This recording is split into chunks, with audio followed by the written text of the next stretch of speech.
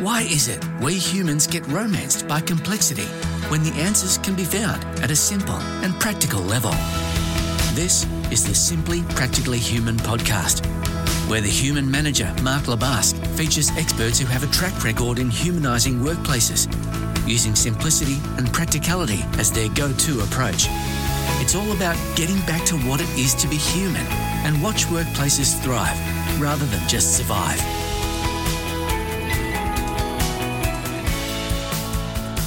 Hey, Mark Labasque here for the Simply Practically Human podcast.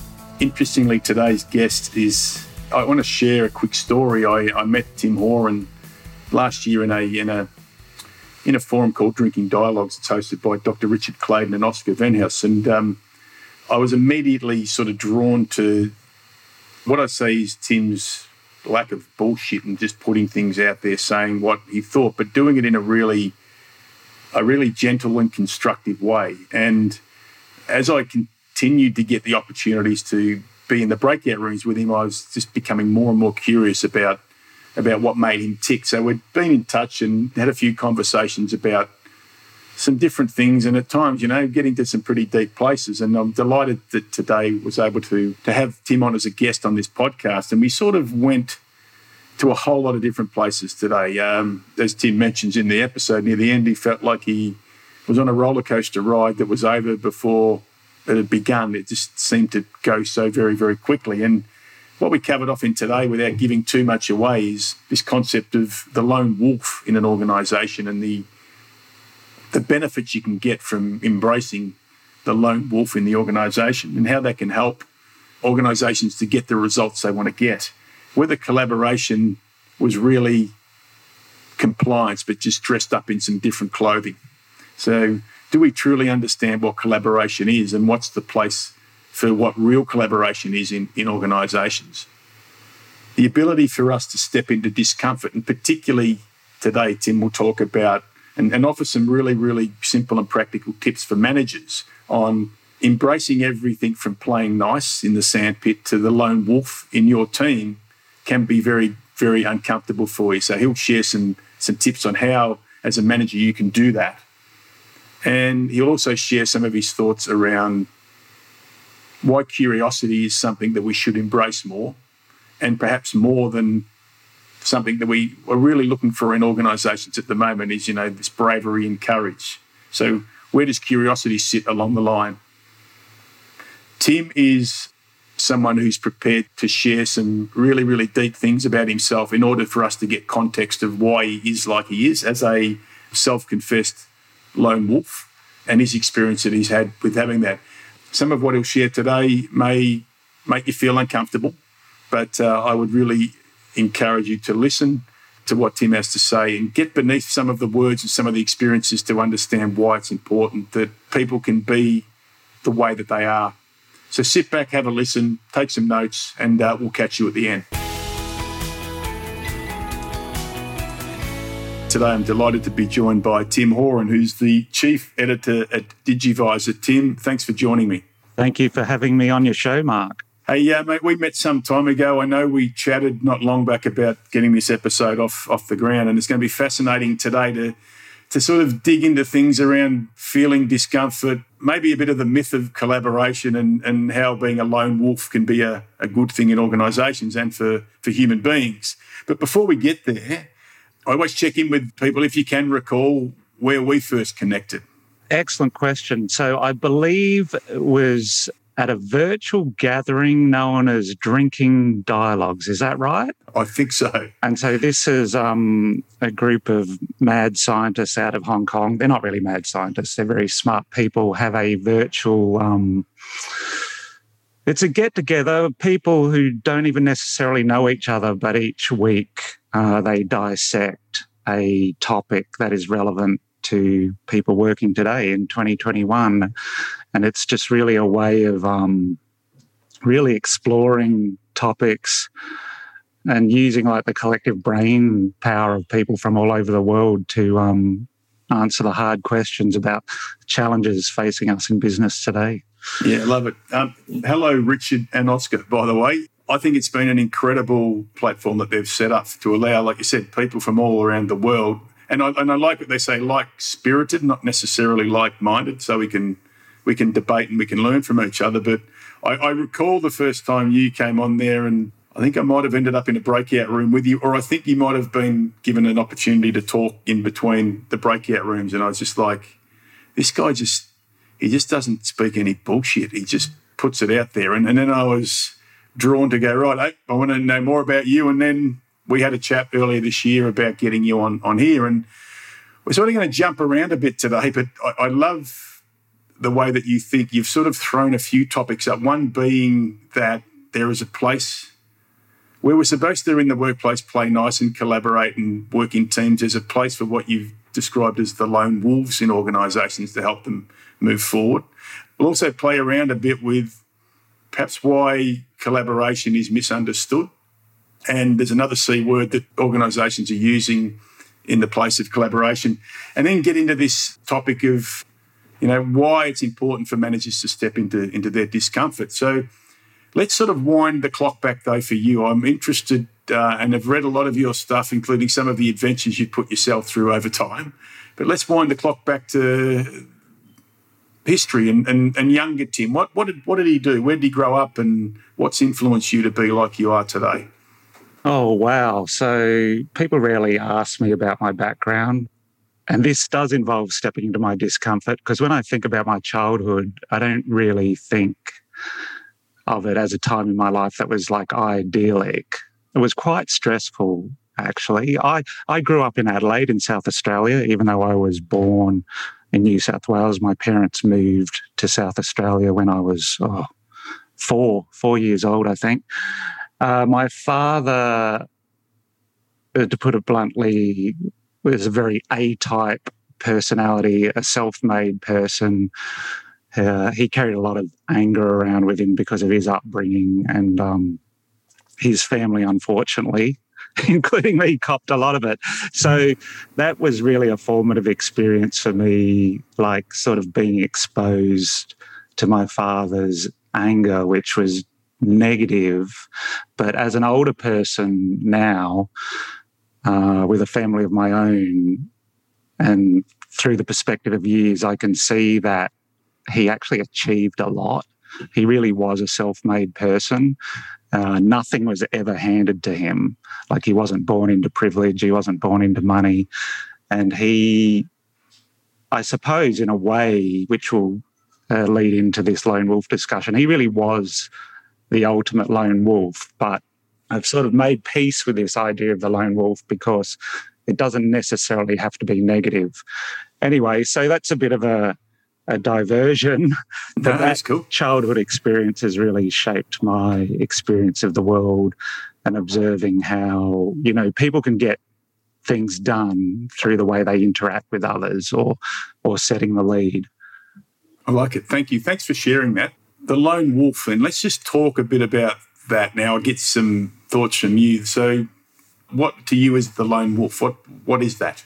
Yeah, well, the lone wolf, as most of us understand it, I'm talking about a person now. Obviously, the illustration is from nature, yep. Lone wolves in nature. But in an organisation, a lone wolf is generally regarded as someone who doesn't necessarily follow the rules. They operate independently, they get things done, but they're often viewed as people who are not playing nice with others, or they're treading on the toes of others, and they chase results with little heed to the consequence or how others would feel about it. Now, that's the general view people have of lone wolves. My view of lone wolves, which we'll get into later, is actually a bit different. It's more nuanced than that. But generally, when someone says, oh, Tim is a lone wolf or Mark is a lone wolf, generally it's pejorative. So they're sort of casting shade on you. Yeah. But I want to reclaim, I want to make lone wolves great again after this discussion. So just why is it, do you think, that the descriptors that people use about the lone wolf, it's like it's the negative side of it? Why are people doing that? What do you think is in it for them to be able to put someone else in more of a negative light because of the way they operate than maybe seeing the positive, which you'll talk about a bit later on? Yeah, excellent question, Mark. This really is a can of worms. I mean, one of the reasons is lone wolves are actually quite effective in achieving things. And so if they're kicking goals or they're getting, excuse my French, if they're getting shit done, that sort of puts people in a position where they feel they have to compete with them. So it's better to criticise them for their lone wolfishness rather than their achievements. Yeah. I mean, that's just one side of it. There is another side of it. I mean, on a good day, I would say society is evolving for the better because there's certain traits and attitudes that were just accepted in the past that we don't tolerate now, rightly so. But we've sort of thrown the lone wolf out with the bathwater, thrown the baby out with the bathwater. So we'll go into this, but when I describe someone as a lone wolf, I'm not describing someone as offensive or a chauvinist or anything like that. I'm simply drilling down into the capabilities of the person.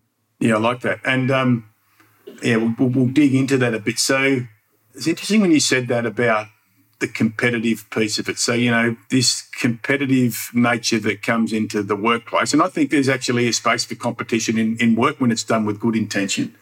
I also was working with a group for the last 2 days, Tim, who we were talking about the ability to let go and allow those below them to do the work where it's done best. And they kept talking about this idea that we can't let go because we're worried that they won't do as good a job as us.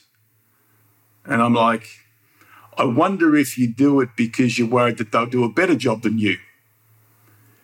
Now, I'm just thinking with what you said about the lone wolf and that competitive piece of it is there a concern for people that the lone wolf may well be more effective in delivering results than what they may be? Is there something going on there? I think there is something going on there. And to make this even more complex, people in a leadership capacity, one of the measures of their success, if they have people reporting to them, is to increase the effectiveness of those reporting to them. Yep. Because the leader can't do everything. And this is where if a lone wolf is given leadership responsibilities, I've had this experience. It's very difficult. It has been very difficult for me because it's hard for me to let go of things when I know I might be doing a better job at something. Yeah. But if the idea is to increase the collective capability of the organisation, it's very hard for a lone wolf to surrender to that and see someone maybe stumble or not do it right. I mean, I have a lot of ideas on this as well, how lone wolves can actually be integrated into the organisation. But yeah, so it's a dual thing. People might resent the lone wolf because they just know they're going to do a better job. But on the other side, how can the lone wolf increase the capability of others? Yeah. While maintaining their identity. Yeah. So something was triggering for me when you were talking about where the lone wolf sits, and I was thinking about leadership positions. So what's your take on the effectiveness that lone wolves could have in a position of authority, as in with a team? Are they better to be integrated into a team, maybe not at the top level, or should they be at the top? What are your thoughts around that? What's the pros and cons there? Well, I'll start with the cons. So if the lone wolf is at the apex, if they're the CEO, they're probably going to cause some strife because really to be a successful CEO, they're going to have to let go of a lot of their lone wolfishness. But to integrate the lone wolf into the organisation, see, not everyone has to be the CEO. See, a lone wolf is notable because they're capable, they're getting things done. There's lots of markers of success. Perhaps they're winning lots of clients, or they're retaining clients. They're winning new business, or they're working out how to do things in new ways. So my view is a lone wolf needs to be integrated in the organisation where they're actually influencing other people that are actually getting the work done. I'm just going all over the place right now, but something else that's come to mind for me. How self-aware are lone wolves of their lone wolfishness? Well, okay, I self-identify as a lone wolf, and I am very much aware of my lone wolfishness, but I think that's also a reflection of my age. So if I was a much younger lone wolf, it'd probably all be instinct. But one thing is common, whether a lone wolf is conscious of this or not. One thing is common, they feel in their bones like a sense of individual identity, and they really bristle when they perceive they're being forced to actually surrender their identity into a sort of amorphous blob-like collective. Like to a lone wolf, that feels like death. Yeah, and it's bringing me to those two words that are playing nice. So the lone wolf, and I can identify as well with that. It's like we need to rein you in a little bit to come into the group and just play nicer in the sandpit, Mark or Tim, because nice things happen in the sandpit, and we sort of like the work you do, but we don't particularly like the way that you go about doing the work that you do. I don't know if you've ever heard that, but I have been told that. Yes. What happens to the lone wolf when they get told to play nice? And we're not talking about here that they're playing extremely poorly here. They're not doing all those things you talked about before. You know, back in the sort of 80s style managers or whoever they are doing the misogynistic, the cultural slurs, whatever. They're not doing that, but they're out to the edge. They're working in a different way.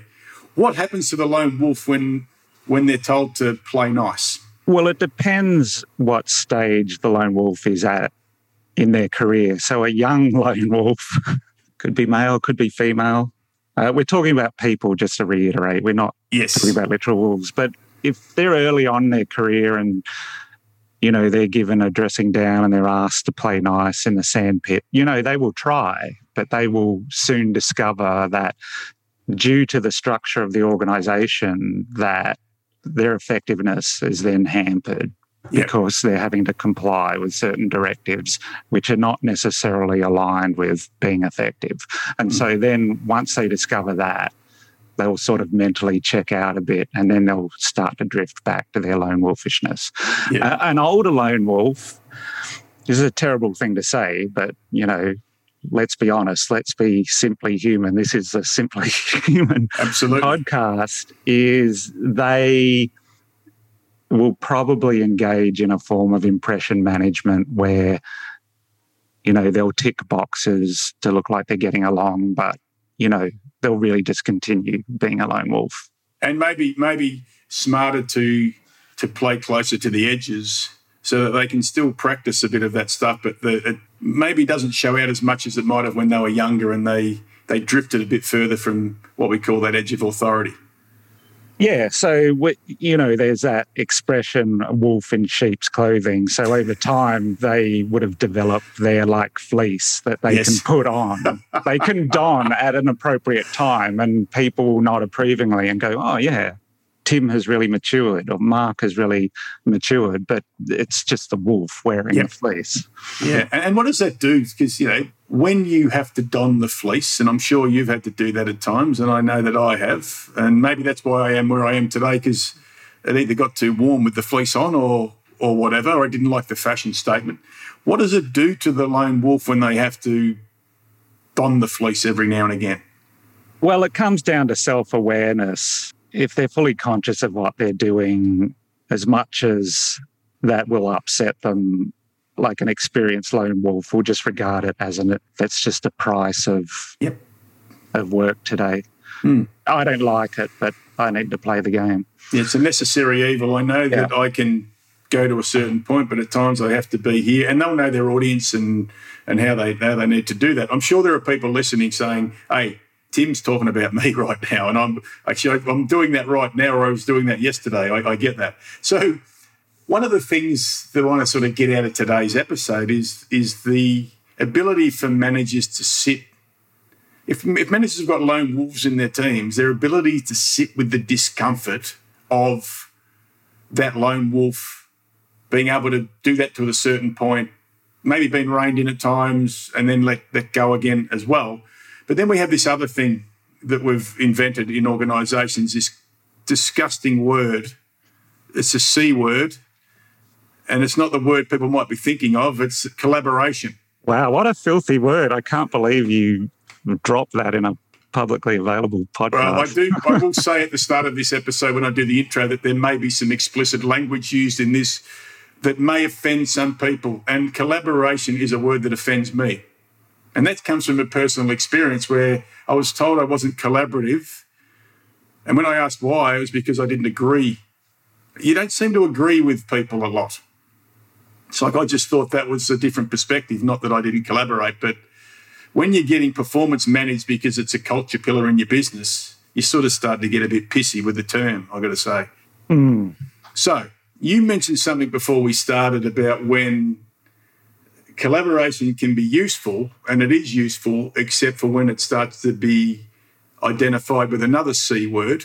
Fancy that? Oh, yeah. This is even more offensive, my C word, than your C word. Oh, I think it is too. So I'm going to let you say that C word because it's your C word. What is that word, Tim? That word is compliance. So the experience you were recounting where you were told in a performance review that you don't play nice with others or, you don't agree with them. Well, there should be friction in collaboration. True collaboration is excellent. We should actually pursue true collaboration. But for that to result in innovation or insights or a new direction, there has to be like sand in the gears. There has to be a bit of friction to challenge, existing modes of thought. But we're delving into human psychology now. When people use words like collaboration, it's really a placeholder for another word, and that's the other C word, compliance. So collaboration is great, but unfortunately, most organisations, painting with a broad brush, are not set up to engender true collaboration. What they're really pursuing is compliance. Yeah. And when you say they're not set up to truly engender the essence of collaboration, where does the acceptance or otherwise of the lone wolf come into that? Well, I think one of the best ways to integrate a lone wolf back into an organisation is to have some sort of mechanism in place where it's accepted that the lone wolf is modelling a certain type of behaviour that is actually desirable to the organisation. Because we're not talking about someone being an arsehole, we're talking about someone getting results, which positively affects the bottom line. So management need to make peace with the existence of the lone wolf and actually develop a sense of curiosity as to why the lone wolf is successful. So if we have a collaborative atmosphere, like use the lone wolf as a case study. This is a challenge for organisations because, talking about compliance, the brand name is put on a pedestal and it causes discomfort for those running the organisation to accept that there are people within the organisation. Maybe it's only a handful of people. Not all of them may be lone wolves, but the chances are they are. It's a handful of people that are driving results. So let's examine why they're successful. But it's almost a taboo topic because if we start talking about successful individuals, we're focusing on people and not the abstract brand name, because the brand name is like eternal and people can come and go. They can be voted on and off the island, to use your expression, but it's always the brand name. The capability is embedded in the brand name, but that's kind of abstract. Like without people in the organisation, like the organisation's not going to be able to do anything. This is getting deep and I like this. Yeah. Can organisations be successful by going down the pathway of the playing nice? We need to play nice. Playing nice is the way that we're going to win in the end. Can they be as successful as they might be if they go that way? Yeah, that is an excellent question, Mark. This is super deep. Like I could see playing nice could actually be a valuable point of difference for an organisation because, we generally have a cynical view of corporate behaviour and how cutthroat it is. But, my day job is to be a writer. So I'm like using my imagination. I can actually imagine an organization that sets itself apart through playing nice. But then the question is, whatever that product or service that the organization is delivering, like playing nice would have to be an intrinsic part of that. Because, if you have a company that's, a bank or something, to message the bank's behaviour in marketing that we play nice, I don't know, I just don't think people would ever believe that. So it would have to be a certain type of organisation where playing nice would be an intrinsic part of its identity. Yeah, I don't know what that organisation is, but you raise a good point. I think my sense here is that we need to embrace the diversity of what humans bring at a unique level, and some may bring that ability to bring people together. Yes. And then there might be others who are, I guess, more of the lone wolves who will create an environment where there's a level of, I like the sand in the gears, the friction. I remember having a team where, I would speak to my people about their relevance and contribution and talk at a human level and say to people like Trevor in my team, Trevor, your contribution is that you are a professional agitator. Mm-hmm. And he'd be like, oh, what's that mean? I say, well, you're the one in the room when we're all, I'm going to say, playing nice and nodding our heads and agreeing, even though inside we're not doing that, we're shaking our heads. You are the one who steps into the space and goes, what's going on here? It's almost like, let's case in point this right now. So you agitate us, you say things that maybe sting us in the moment, but it helps us to make the progress we need to make. Whereas someone else in the group who is more of the collegiate hugger who brings us together when we're starting to get too scratchy and we've got too much sand in the gears. And this is what I want people to pick up out of this episode is, as a manager of a team, and this is where discomfort starts to come into it, your ability to absorb discomfort by embracing the uniqueness of the people and not doing what a lot of managers do is we want everyone to be the same, or we want you to follow these values and then we'll score you a certain rating. Let's step into this piece now about stepping into discomfort, because I know you've got some thoughts on this. If managers are going to become better at sitting with discomfort and embracing the uniqueness of everything from the lone wolf to the really compliant player, because they'll all be there in the workplace, what would be 3 tips you would give them that would help them to become more effective in that space?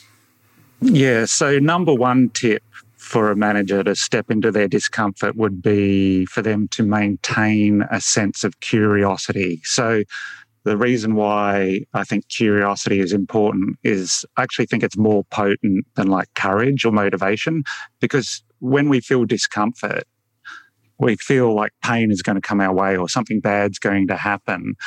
And this sort of attitude of like manning up and just facing it, I don't know if it's that effective. But if you then put curiosity there and go, oh, this is really bad, this situation isn't great, but I'm curious as to how I'm going to get through it. And will I be better at the end of it? Or what will we have learned? So curiosity, I think, is the first thing. Maintain that. Love it. Secondly is if you're in that situation of discomfort, chances are emotions are going to be running high, people are going to be upset, they're going to be stressed. So the second thing is always have something helpful to share with others, because not only will that help yourself, but people who are struggling with an uncomfortable situation, they'll have something to latch on to. So you're not taking the problem away, but you're giving them like a lifeline. Yep. Or something. And then third, this like seems obvious, but it has to be said, is be honest. So if you're in an uncomfortable situation, someone's upset at you, you're upset at someone else, you've just got to be open and honest. Stick with the facts. Never bullshit anyone.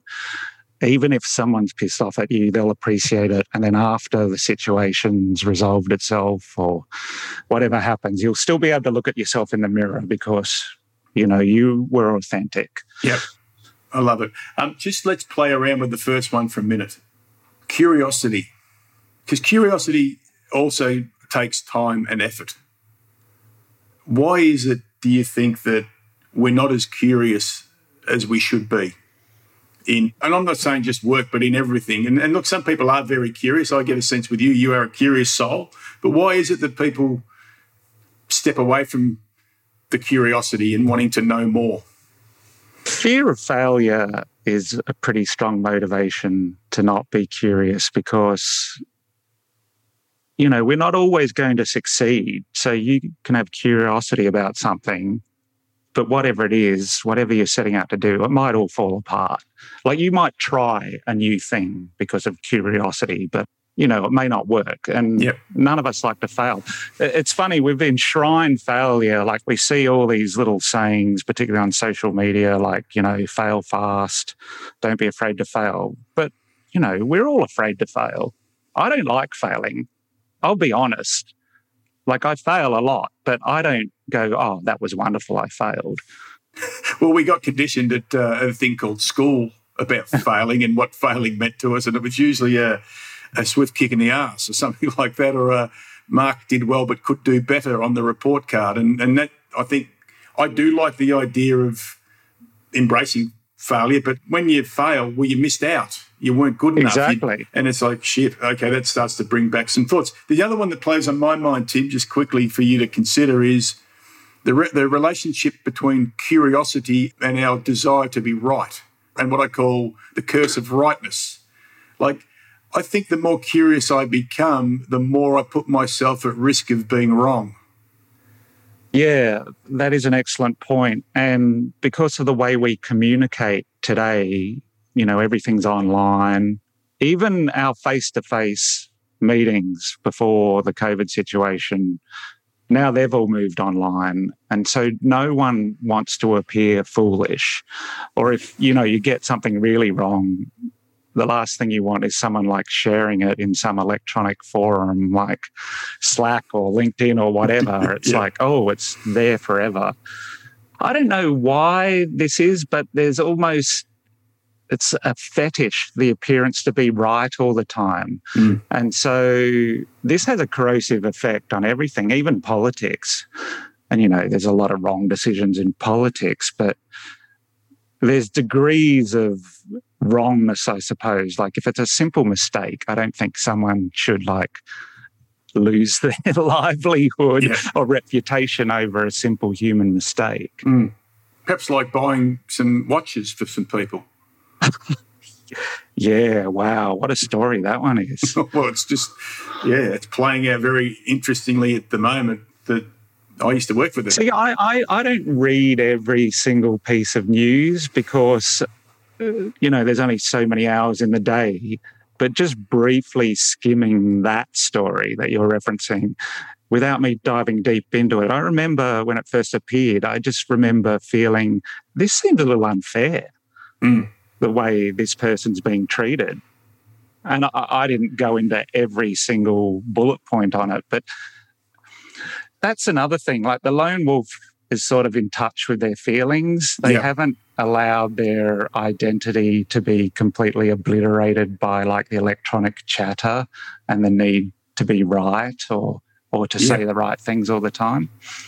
I think it's got some ways to play out, and it's an interesting case study in the moment around what's right and what's wrong and who interprets what. And then it comes down to the authority in the room at the particular point in time, right, making a call and saying something that maybe that person will regret now. That's like, yes, they need to go. Well, that was grandstanding at its finest, and without understanding the details behind it of what maybe the lone wolf was doing. And that's not a lone wolf behaviour, by the way, because most organisations reward people. That's right. For that sort of activity. So, that's going to play out quite interestingly. Mate, thanks for sharing those three things. Now, I don't know why I've got this gut feel that me and you might clash a bit on this next one I'm about to raise. But okay, I'm holding on to the edge of my chair. No, you'll be fine, mate. I'm the one that's worried, not you. You shouldn't be. Simplicity and complexity.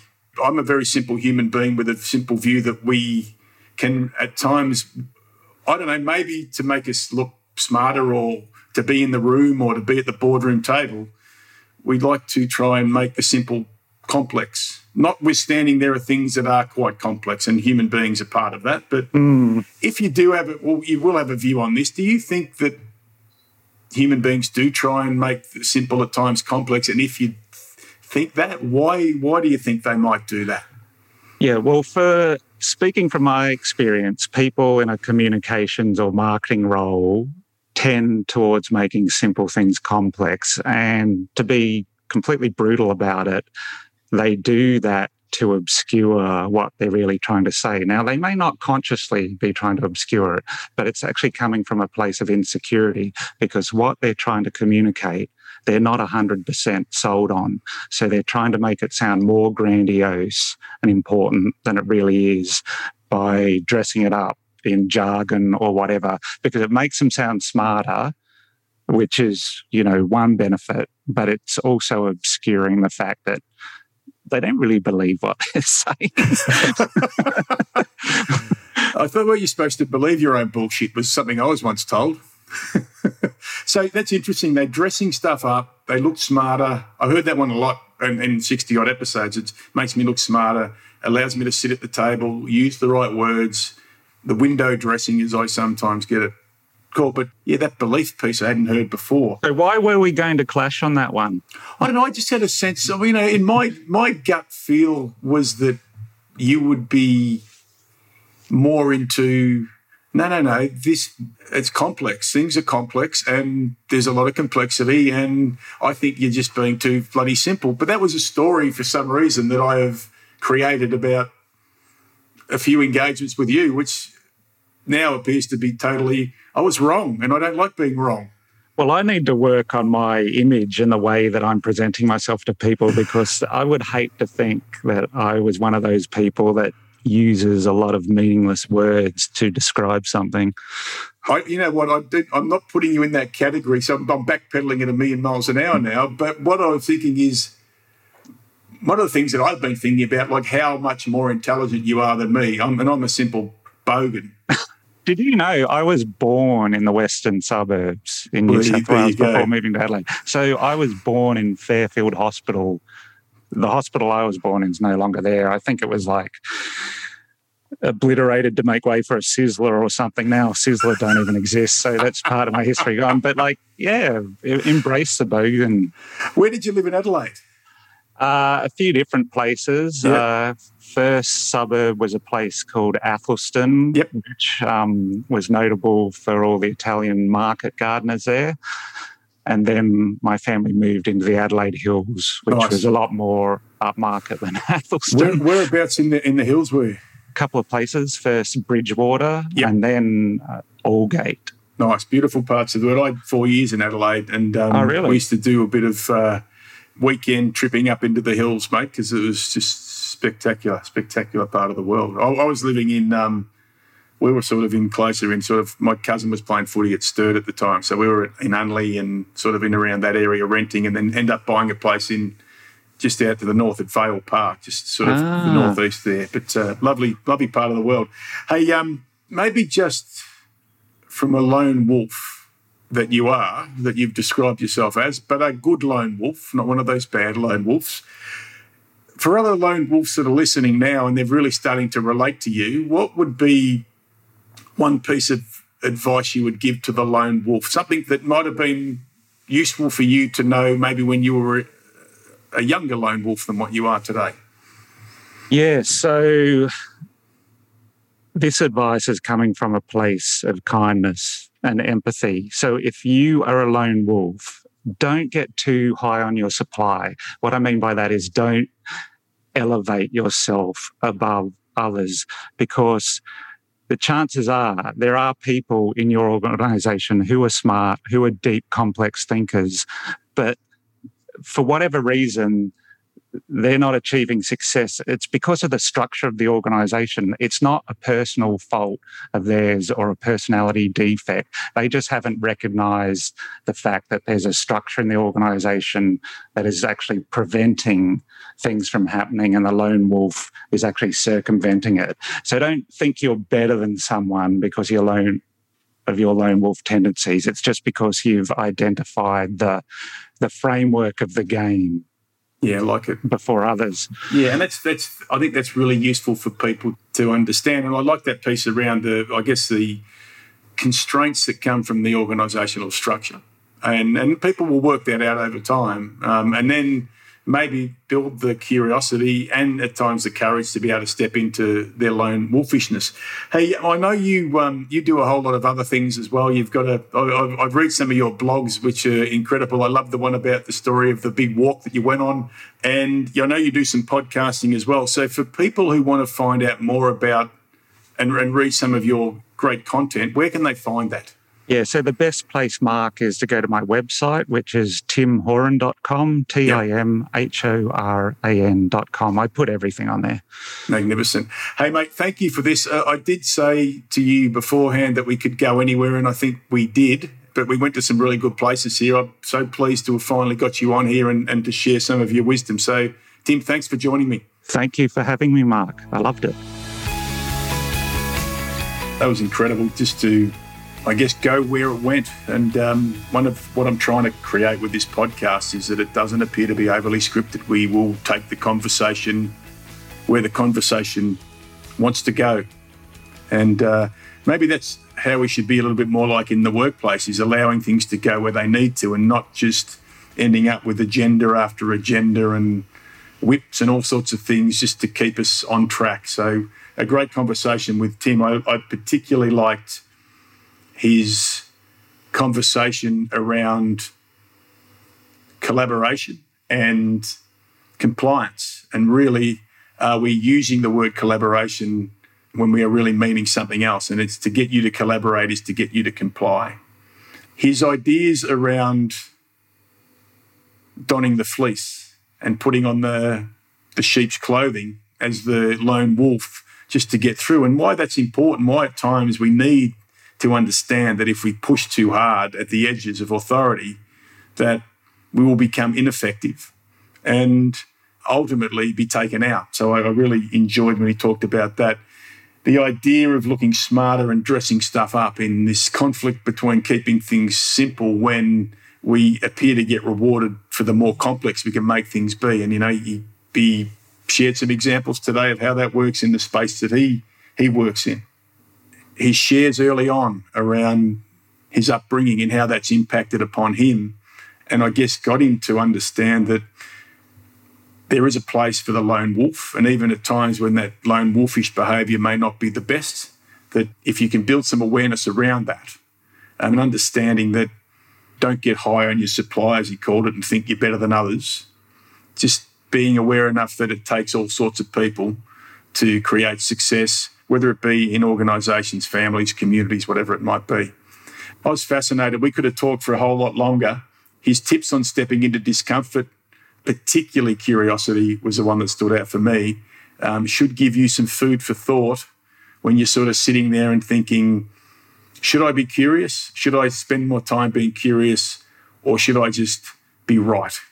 Because as I sort of said, I think there's some sort of relationship between the more curious we become, the more chances we are to become wrong. So I wonder how that sits with you. Hey there, if you like this episode, why not rate it 5 stars and please write a review and share it with your friends. But until next time, keep it simple, keep it practical, and keep it human. Bye for now.